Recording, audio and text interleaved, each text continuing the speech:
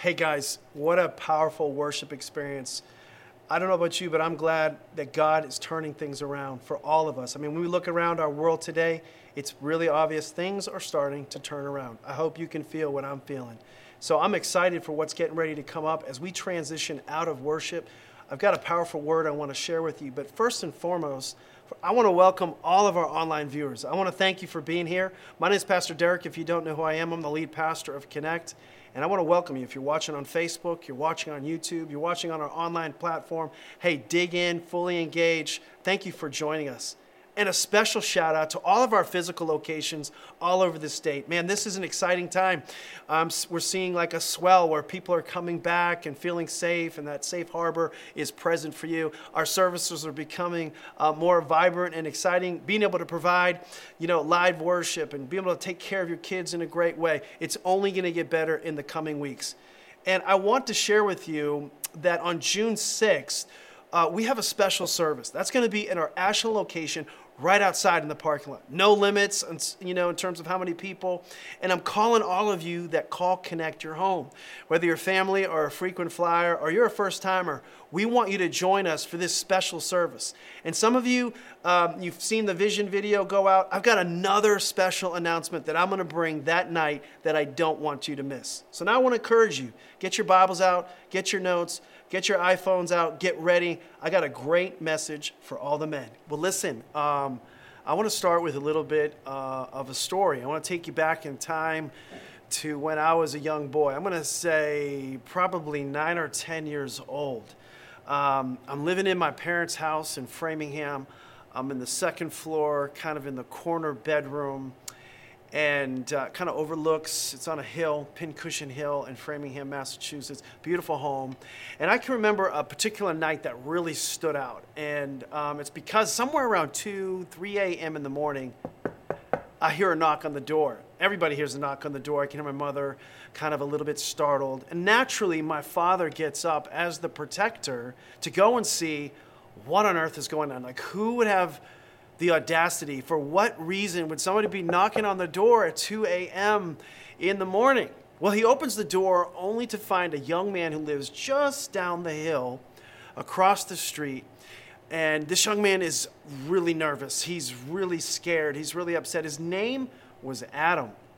And Adam, after knocking the door, my father gets there. He says, Mr. Frye, I'm freaking out. I'm really scared. I think somebody's trying to break into my house. Hey, can you help me? I don't know what to do. And, of course, he didn't have the sense to call the police. His parents are away. His siblings are gone. He's home by himself. And so my father steps out just kind of quickly onto the doorstep, puts his arm around Adam to kind of calm him down. And he leans forward a little bit, and he can hear this dominating sound through a megaphone. And through the megaphone, somebody is in Adam's house saying, Adam, Adam, where are you? And it repeats, Adam, Adam, where are you? And as fast as Adam showed up at the door at 2 a.m. in the morning, he was gone. He began to yell as he ran away. Mr. Frye, I'm so sorry for bothering you. I recognize that voice. It's okay. Go back to bed. Well, this story, it was our story. It was our family story, and it was kind of crazy. And I remember my father, kind of unpacking this some more and talking to his parents the next day. But this story, or like this story, we see this in the book of Genesis. Believe it or not, this story kind of originates in Genesis chapter 3. In fact, verse 9, I think it's in your notes, or it'll come up on the screen. It says, but the Lord God called out to man and said, Adam, where are you? Adam, where are you? God was walking and talking at one time with Adam in the cool of the day, but this particular day, he couldn't find Adam. In Genesis, the first Adam wasn't knocking on the door of his neighbors. He was hiding in the shrubs. He was hiding in the bushes. But it wasn't a friend there that was looking for him. It was God. Wow, it was God. It was God there in the garden, in this house that he created for man, and he was looking for Adam, and he was saying, Adam, where are you? Now, I don't think he was looking for Adam because he couldn't find him, and we'll unpack that in a little bit. But today's message, if you're taking notes, is called Two Adams. Two Adams. Because there's really two Adams in all of us. There's two Adams in every one of us. There's one that's made some mistakes. There's one that's missed the mark. There's one that's fallen short. And there's another Adam that God wants to use to redeem, to restore, to rebuild, to do something great, to fulfill a purpose through. There's two Adams in every one of us, and there's one that is called to accomplish great things. Now, we're in a series right now, everybody, at Connect, and if you're new, the series actually started last week on Mother's Day. We started talking about men on Mother's Day, and we said that behind every great man is a great mom. You don't want to miss that as we unpack the story of Jochebed, the mother of Moses. But we're going to continue this series. It's going to run all the way through to Father's Day. And its focus is to inspire you who are listening that are of the male persuasion to be men who lead. Men who lead. Now, God has been making an effort all through humanity, not just in the book of Genesis, but really all through humanity, looking for men who would lead. Apparently, this continues. In fact, it shows up in our theme text for the series. This comes from Ezekiel chapter 22. Ezekiel, yeah, you probably don't read that very much. Ezekiel 22:30, reading from the Amplified. I'm kind of paraphrasing it. Here's what it says. God speaking, he says, I was looking for a man to stand in the gap so I would not have to curse the land, and I found none. In fact, in one translation, it says, not even one. This is a pretty morbid, sad, state of affairs. God's looking, God's searching like he was in the garden. He's searching here. He's looking for a man. And if we stop, drop, and roll, if we just hit pause, if we just take a moment as people to observe the conditions of our world, the culture in which we live, I think we would all say we're in crisis today. I mean, we're like, we've pulled, or we should pull, the fire alarm. And it isn't that males are missing. I would submit to you, it's that men are missing. So here's our big idea. Write this down and don't forget it. There are plenty of males in the world, but God, he's looking for men. And I want to put in parentheses, God is looking for men of God. That's our series, Men of God. Now, this question, or this search is the search, or it's the question of so many people in society today. Just to highlight, it's the question of the single woman who can't find a worthwhile man to marry. She wasn't looking for so much a male, she's looking for a man. There's a lot of single women looking for a good, godly man, and that's a good pursuit. It's the question of the single parent who has been abandoned by the father or the father of her children, and she doesn't need a male in her life, she needs a father in her children's life. It's the question of a child who has grown up maybe without the physical presence of a father or the emotional absence of a father. There's that absentee father. And they don't need a male. They need a dad. They need a dad. And so we're living into a day today when men go to kind of one of two extremes and sometimes somewhere in the middle. Men veer to one side and they become domesticated, more on the passive side, or they go to the other side and they become, more abusive, dominant, aggressive, and sometimes somewhere in the middle is where men lie. But there's these two extremes, and worse than all these honorable questions we just listed, it's interesting that in the scriptures we see God himself is looking for a man. God himself is looking for men. If God couldn't find Adam, it's no wonder. It's understandable. We would have a hard time finding men. So how do we find men? And before we get into that, I want to say that I think if you studied, you did research, you would conclude. This is kind of a bottom line statement. I think it's in your notes. All problems in culture can be traced back to men. And I put this little update that's probably not in your notes. Not leading through problems. All of the cultural issues, problems in our society can be traced back to men not leading through those problems. And so I won't bore you with the startling, supportive statistics that are out there that would reinforce this premise, this bottom line. I won't go through those, but the implications are a mile wide, a mile deep. They're everywhere. Hundreds and hundreds of studies have been done supporting a fatherless generation, the lack of male presence, and I would like to say man's presence in the nucleus of the home. And all of it says there's a desperate need for men to lead. And so that's why I'm starting this series, and I want to kind of take my time with it as we kind of approach the summer months, because sometimes it gives you as a man a little bit, because you get some break time coming up. You got some time to vacation. You got a little bit more margin. You might play some golf. It gives you some time to think about what we're talking about. So what does God want us to understand about men from his word? Write this down. Number one, I'm going to give you 3 points, okay? Simple message, 3 points. Number one, men were created first. They were created first for a reason. Look what it says in 1 Timothy chapter 2, verse 13. It says, "For Adam was formed first, then Eve." By the way, there's nothing accidental in the scriptures. God is extraordinarily intentional with the things that he writes. This is telling us that man was created first. It was male before female. It was man before woman. And first things in the Bible have to do with order. First things in the Bible have to do with progress in time. First things in the Bible have to do with priority. In fact, in seminary, we learned what was called the law of first mention. The law of first mention. In fact, there's a lot of first mentions in the book of Genesis naturally. And so God first formed Adam and then Eve. And the question begs, why? So in Genesis 2, where we see Adam surface, and the majority of the conversation is with Adam, not with Eve, because Eve hasn't showed up yet. And it's because God was trying to establish priority. He was trying to say to man, you are responsible. And so even though Adam and Eve were eventually in the garden, when God came into the garden looking, interestingly enough, he doesn't say, where are you all? Where are you, Adam and Eve? No, he says, Adam, where are you? Where are you?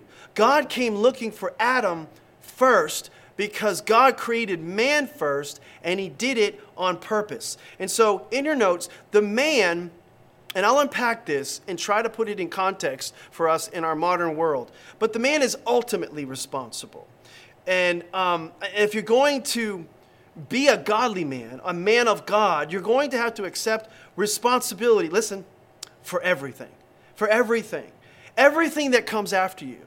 Because Adam was created first, then anything that was second, third, fourth, or after, he was responsible for.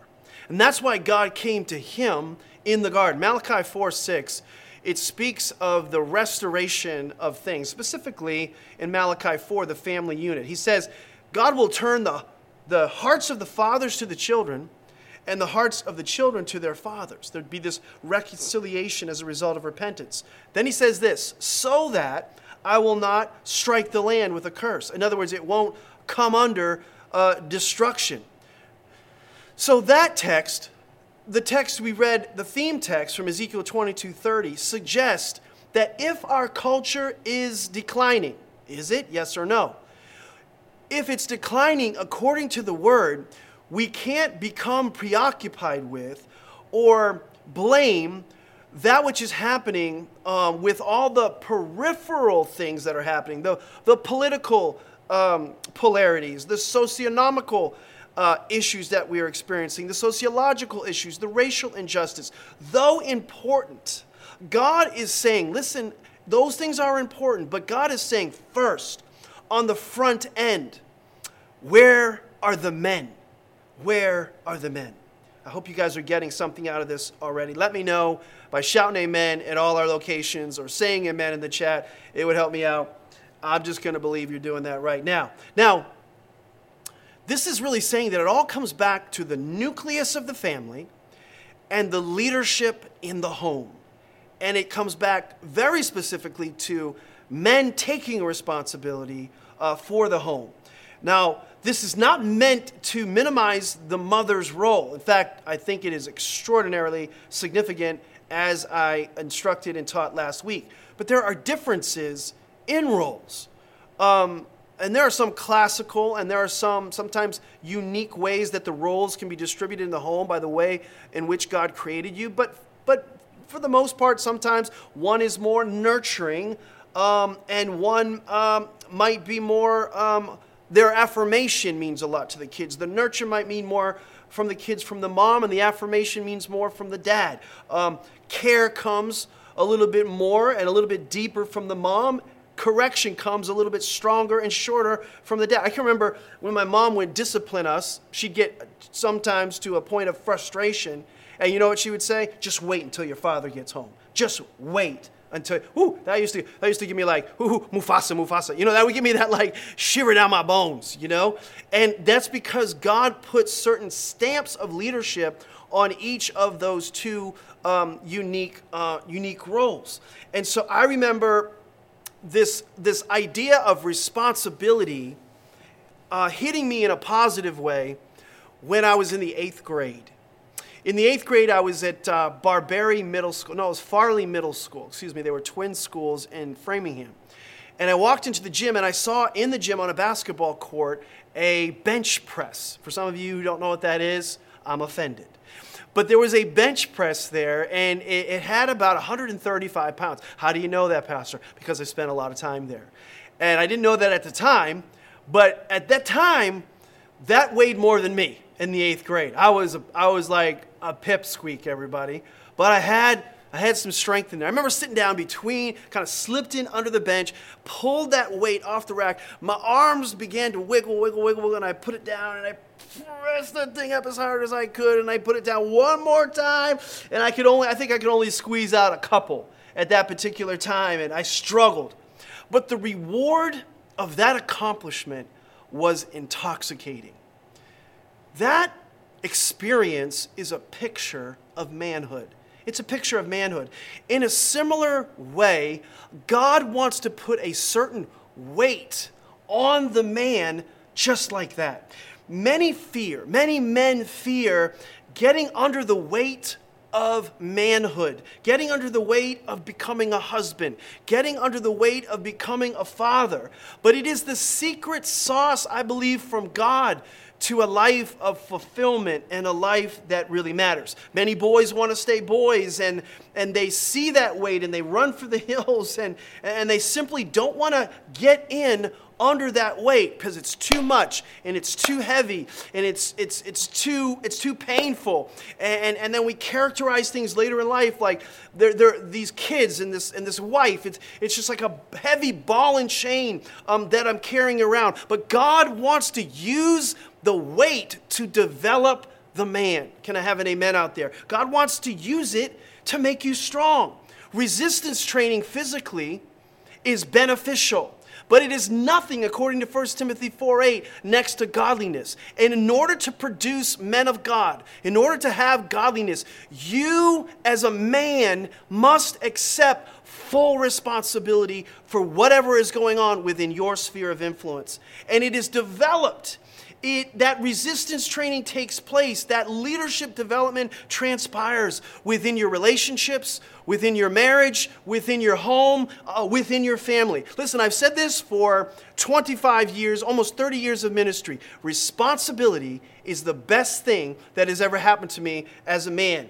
And because the man, back to the point, because the man came first, God uses that to build a foundation for the home, for the world, for culture in which we live. So when you step into that, you are building a house. Men, you're building a house when you are building the man of God He's called you to be. And so first thing you do when you're trying to build a house, right, is you pour a foundation.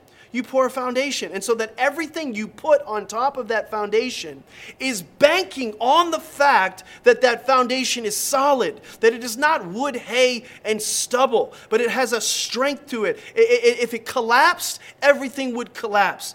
And so men, listen ladies right now to me, men like foundations may not be pretty. Men like foundations may not be fancy, but men need to be solid. Some of you need a solid man. There's some girls saying, why can't I have both? Why can't I have pretty, fancy, and solid? Bless God, you can't. But make sure you have a solid man of God who accepts responsibility and understands his position. So when God says, I created man first, he's saying you are the foundation, and everything is kind of held up and held together by that as you carry the weight.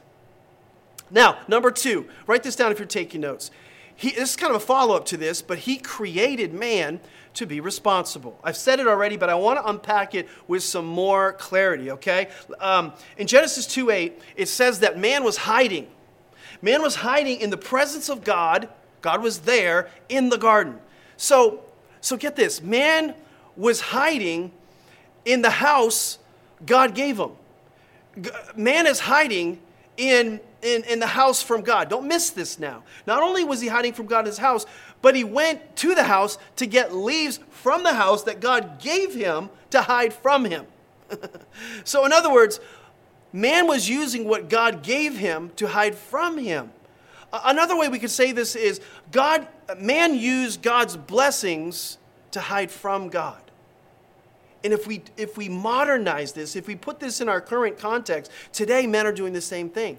Men are using the blessings of God to hide from God. They're using their power, their pleasure, their possessions. They're hiding behind all their toys, their hobbies, their weekend getaways. They're hiding behind their preoccupation with pleasure and thrill and sex and pornography and all these things. They're hiding behind title and authority and becoming authoritarian. We're hiding behind things that God gave us. They become unsanctified for us, and they end up hurting us, just like the fig leaves did with the little prickly thorns on them. We're hiding, but they're hurting us. And so man was hiding from God in the garden. And then in Genesis 2:15 it says, the Lord God put the man in the garden, man's house of Eden. He did it for a reason, to care for it and to work it. Or one translation says to cultivate and to protect. So God puts man, gives him a house, puts him in that house, and he gives him a job. Come on, somebody, all the men who don't have a job, you need a job, okay? I want you to notice something here. A house he gives him a job, and then he says something else. He says cultivate it. Cultivate that garden that I've given you. He didn't just give him a job. He said, I want you to be, cultivate means to be productive. Cultivate means to produce something more from what you've been given. Whatever you've been given, multiply it, as it were. You know how much I love that word. So God is looking for you as a man to accept responsibility. And how does that play out? You are to, within your sphere of influence, within that house, that realm of dominion, you're not just supposed to do time, you're supposed to redeem time. You're not just supposed to just sit there, you're supposed to cultivate. You're supposed to see it become more productive. You're supposed to maximize the potential that God has given you with the gifts and the influence that he's given you. So God is looking for that from us. And all of this was in the garden. God was there in the garden with Adam. He wasn't married yet. Eve hadn't showed up on the scene yet. He's single. He's not lonely, by the way. He was alone. Lonely is different than alone. Alone is all one. He was okay with God, but God had a way to even multiply him through relationship. But until that happened, he gives him another assignment. He says cultivate, and then he says keep. Keep means to protect. So this is another part of the responsibility that a lot of men miss.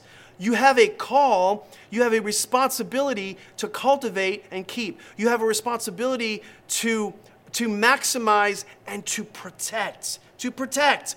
Protect from what? I thought this was a perfect world. I thought the garden was perfect. Well, I'll tell you what was there. Snakes were there. Snakes were in the garden. You know what that can be translated into today? There are problems in everybody's house.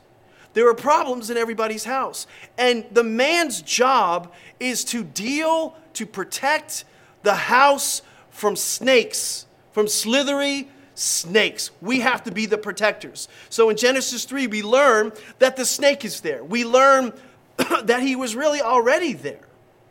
And so the snake comes and he tries to allure and tempt and thwart the plan of God by deceiving Eve. And the snake comes to stir up and to kind of mess up the plan of God. But there, when the serpent is in the garden, you need to understand your job is to keep Satan out of your home, the serpent out of your home, and deal with these problems from a spiritual side, not just from a natural side. Can I have an amen out there? So write this down. Man is responsible to cultivate and keep, to, you could say, guard and protect, and you're in charge. Amen? Okay, number 3, another responsibility God gives man. Write this down if you're taking notes. Man was charged by God with spiritual headship. Headship, not leadership. Now, it's necessary that I unpack this a little bit because this is where sometimes people get confused or misinformed. And so it's kind of a little sidebar here. But at Connect Church, we believe in headship over leadership. We believe in leadership, but we believe in headship first. So headship does not mean that one is superior to another, but rather a leader of equals are working together. And reason that one leader subordinates themselves to the other leader is for the purpose of order. Is everybody understanding? So headship over leadership, both people can be leaders, excellent leaders, but in order for there to be order, somebody has to come under someone. And so you see this a lot of times in the military. Each soldier, for example, in the military is an equal. Under the Constitution, they have equal rights as a citizen, equal rights and equal privileges. But they have, within the context of the branch of the military in which they serve, they have decided to submit to someone else on the field of battle for the sake of order. So we believe in headship, specifically as a church. There's one head pastor. Primary responsibility lies with me as the head pastor. It kind of mimics the home. There's one head in the home. We have co-leadership, though, in the home as well. So my wife and I co-lead, co-equal, not only in the home, but also in the church. In our weaknesses, we cover each other. In our strengths, we multiply. We have, just like in the home, in the church, and I think in society it would be better too, we have 2 unique voices. The male and female voices are unique. Spiritual family needs the father's voice, absolutely. But spiritual family needs the mother's voice as well. I personally think there's the absence of the father's voice more in society, and there's the absence of the mother's voice more in the church because of this misunderstanding of headship and leadership. We believe there are complementary roles, from hormones to habits. Our differences are to be celebrated. We have similar responsibilities, we just approach them differently. For example, my wife and I in the church, as we co-pastor the church, we both deal with leadership, culture, vision. She just does it differently and sometimes with different people than I do. And so this is how we view things and put them in their proper context. But God has challenged men to be the spiritual head of the home, the nucleus of the home, and to assume that headship. So back to the big points. Genesis 2:16 says, the Lord God commanded Adam, you may eat of the fruit from any tree in the garden, but you must not eat the fruit from the tree which gives the knowledge of good and evil. If you do eat from that tree, you will surely die. He gives Adam a commandment, a mandate. This is not a suggestion or a request. And because he knows, and a man of God knows, to become a man of God, you have to position yourself under God's divine authority. You have to see his word as the last word, as the final word for your life, the lamp unto your feet, the light unto your path. Not your friends, not your co-workers, not your personal opinions, not your research paper, not even, listen, your wife. No one overrules the words of God. In fact, one place in Genesis 3, God rebukes Adam for listening to his wife. Because you listen to your wife, basically all hell's going to break loose for you. Now, that's not saying that women don't have good counsel. I'm not saying that. But he's basically saying her words can't be superimposed on my world. And they can't rule over me. So Adam's job in headship, spiritual headship, is to oversee the communication and operation of God's word in his sphere of influence, starting within his family. That's why it says in Joshua 24:15, as for me and my household, my family, we will serve the Lord. That Joshua's like, that's how we roll. That's how we roll. So God says in Genesis 2, he basically says, hey, listen, if you do eat from that tree, if you eat from that tree of knowledge of good and evil, you will surely die. That means you're going to have broken relationship with God. What was God's big beef with the tree of the knowledge of good and evil? Let me try to modernize the two trees that are in the garden, okay? This is just modern terms. You'll get it in a second. But there were two trees in the garden. There was the God tree, the tree of life, and there was the Google tree, the tree of information, the tree of data. That data can be bad, that information can be bad, or that information could be good. Both good and evil from the Google tree, God said, no, I don't want you eating from that tree. And so the reason for that, and this is in your notes, if you're going to be a man, and I would submit in here as well, a woman of God, you must learn to subscribe to, submit to, living by revelation first, not reason. Revelation over reason. God is saying, I don't want human reason to dictate your activities, your actions, and your reactions. I want divine revelation, born out of relationship, direction, being spirit-led from me, by me. And when I want you to know something, and when I think you're ready to receive something, I frankly will let you know.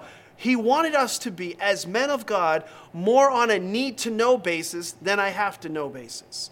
And often we see one of the biggest problems in society today is that we have men who are far more secular than they are spiritual. And that is a sad reality, and that's why God is looking for men, not just males. And so what happens is, this is true of me, and I think it would be true of you men, we get in our heads too much. We're all up in our head. And you know what I mean when I say that. It can differ, and it can have different stuff up in your head.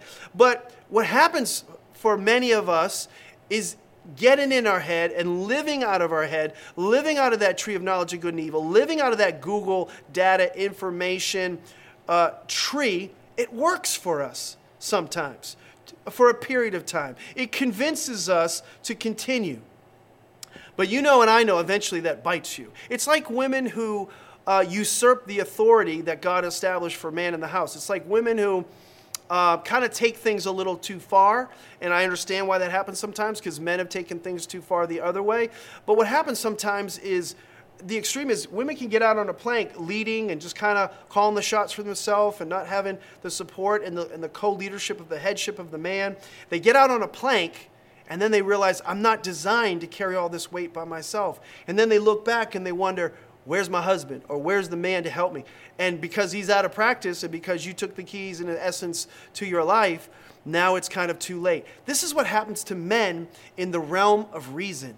We go down this lane, so because we have certain aptitudes, because we have a certain education, because we have a certain skill set, because our experiences have convinced us that because of what we did, we can continue to do this again. Many of us, or because culture is teaching us what manhood is all about, over time we get mixed up, we get messed up, and we don't function right.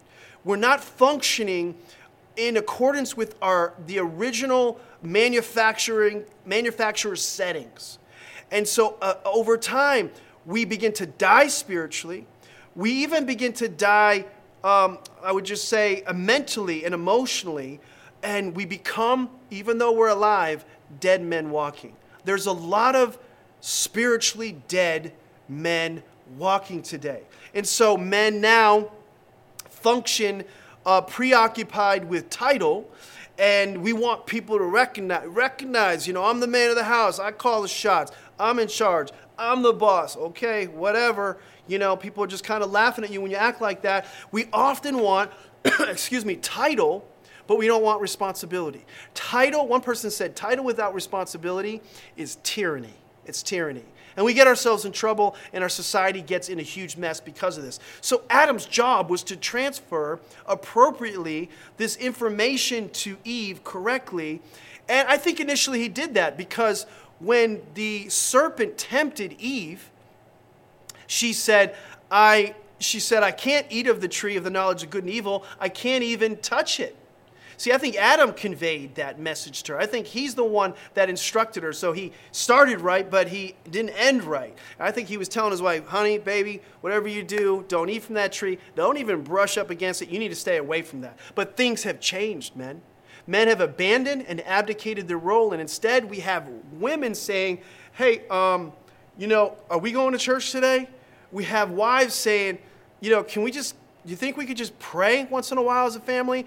I want to have devotions with the kids. Most people don't even know what that is. That term just kind of eludes us today. Can you put your son to bed and pray with him and do his affirmations? And we have men abandoning their spiritual headship in the lives of the people that they're called to influence. And what happens is, I hear this subconsciously. That was my phone falling. I hear this happening sometimes out loud. People say to me, PD, I don't know what to do. I don't know how to lead. I don't know. Let me just tell you something. It's not about that first. See, knowledge in a sense, knowing how to do it, almost has nothing to do with it. This is more about location. It's less about location and more about position. God has called you. He's put that leadership mantle upon you.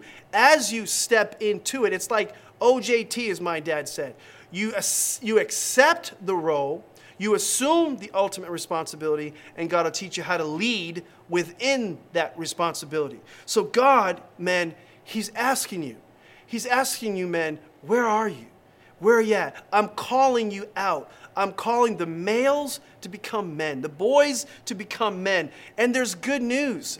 There's good news in the Bible because there are two Adams, not just one, in the Bible.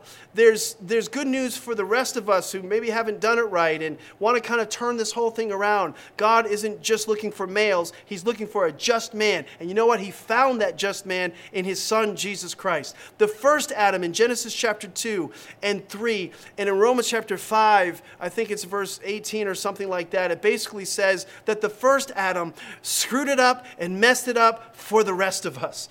But there was a second Adam, or the last Adam, that made everything right for the rest of us. In 1 Corinthians 15, it talks about this, that the last Adam is a life-giving spirit, and he's bringing us back to the garden. Though the first Adam messed things up, the second Adam has come along kind of to pick you up and to turn things around. And so as a result, you don't have to be like your daddy, sir. You don't have to be like your granddaddy. You don't have to be like that role model that wasn't such a good role model, that man that wasn't such a good influence. You don't have to fill in the blanks because of the absence of that male influence in your life. The last Adam came, and that last Adam came to rename you. That last Adam came to reboot and to rebuild you into the man that he has called you to be. Can I have an amen out there? And so what does that look like? And I was thinking about that, and I heard a story a pastor shared, and he basically said there was this rock climbing expedition that took place, and a bunch of men went up the mountain. And on the front, the first person was significant in climbing this mountain there because they're all tied together. And the last guy was significant. Interestingly enough, the first guy's name was Adam. And you know what the last guy's name between? Well, all these guys in the middle, but the last guy's name was Adam as well.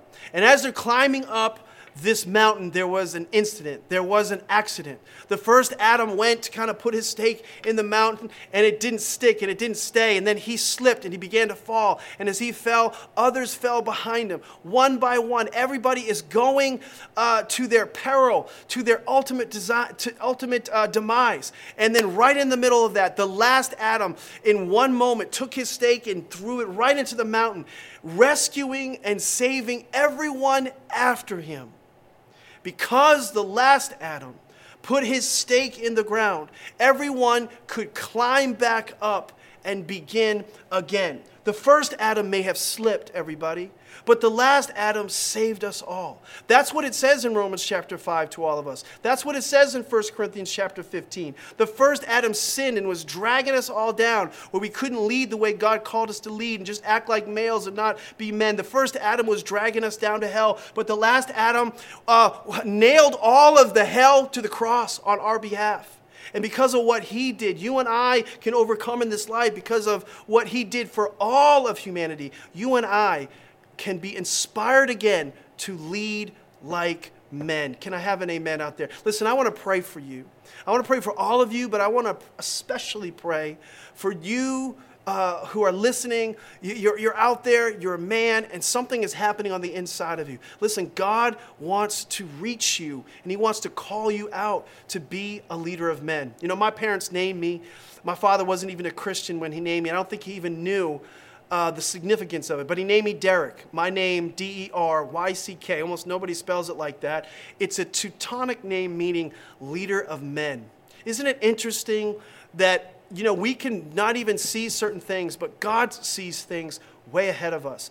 You might have people that didn't necessarily know what they were doing when they brought you into this world, but God knew what he was doing when he brought you into this world, and he has a purpose, and he has a plan for your life, and he wants you to be a leader of men as well. And so with every head bowed, every eye closed, at all the locations, I just want leaders to come to the front at all of our physical locations. And if you're listening online, I just want you to join me as we pray. I just want to pray for the men. It's going to be a simple prayer, nothing much to it. But I pray that you receive it from your heart. Father, in Jesus' name, for every person within the sound of my voice, Lord, I have a passion for men to lead. I'm fortunate to have pursued and sought after strong male leadership.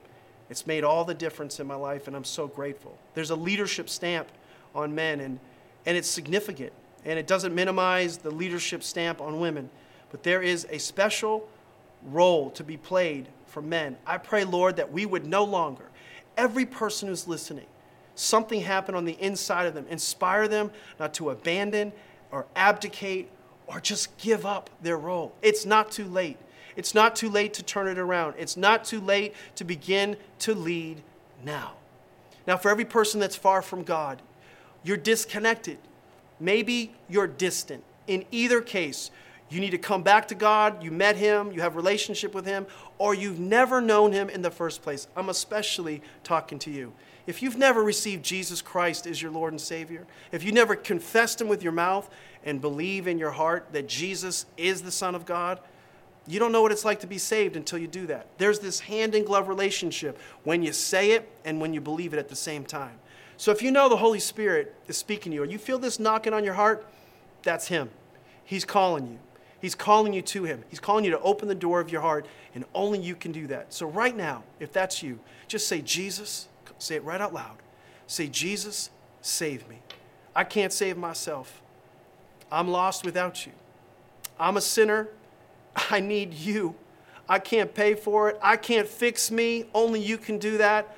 I turn my life over completely right now from my heart, and I confess with my mouth, you're the Son of God. You paid for my sin. You're the only one who can take care of my problems, my issues, and my yesterdays. I transfer trust from me to you right now in Jesus' name. Listen, if you prayed that prayer, the Bible clearly says that you just went from death to life. You just went from temporary to eternal. You can have relationship with God forever. Those that know God have relationship with him forever. John 17:3. I celebrate you. Angels in heaven celebrate you. And all the people in the room at all the physical locations, we're celebrating now the people that confess Jesus. All of you online, if you made that decision, you need to raise your hand and tell somebody you made that decision. Say, this was a decision I made right now. And we want to send you not only a book in the mail, but if you want us to do that, text us at CC Saved to 97,000. If you made that decision in a physical location, come down front, receive prayer, tell somebody. If you want it to stick, you got to give it away right away. Christianity is like breathing. You take it in and you breathe it in, inhale, you exhale. Here's what happened to me, because we want to give you your next steps and help you on your spiritual journey. Listen, I hope to see you on June 6th. That's coming up right around the corner. We have an outdoor service, a physical service. We're calling all the church together to be together as one church. I have a special announcement on that day. I can't wait to share it with you. Don't miss an opportunity to be together for a live worship experience at our Ashland location. I'll be there preaching live. We'll have worship live. We have no limits on our size. We cannot wait to be together. God bless you. I'll see you next Sunday.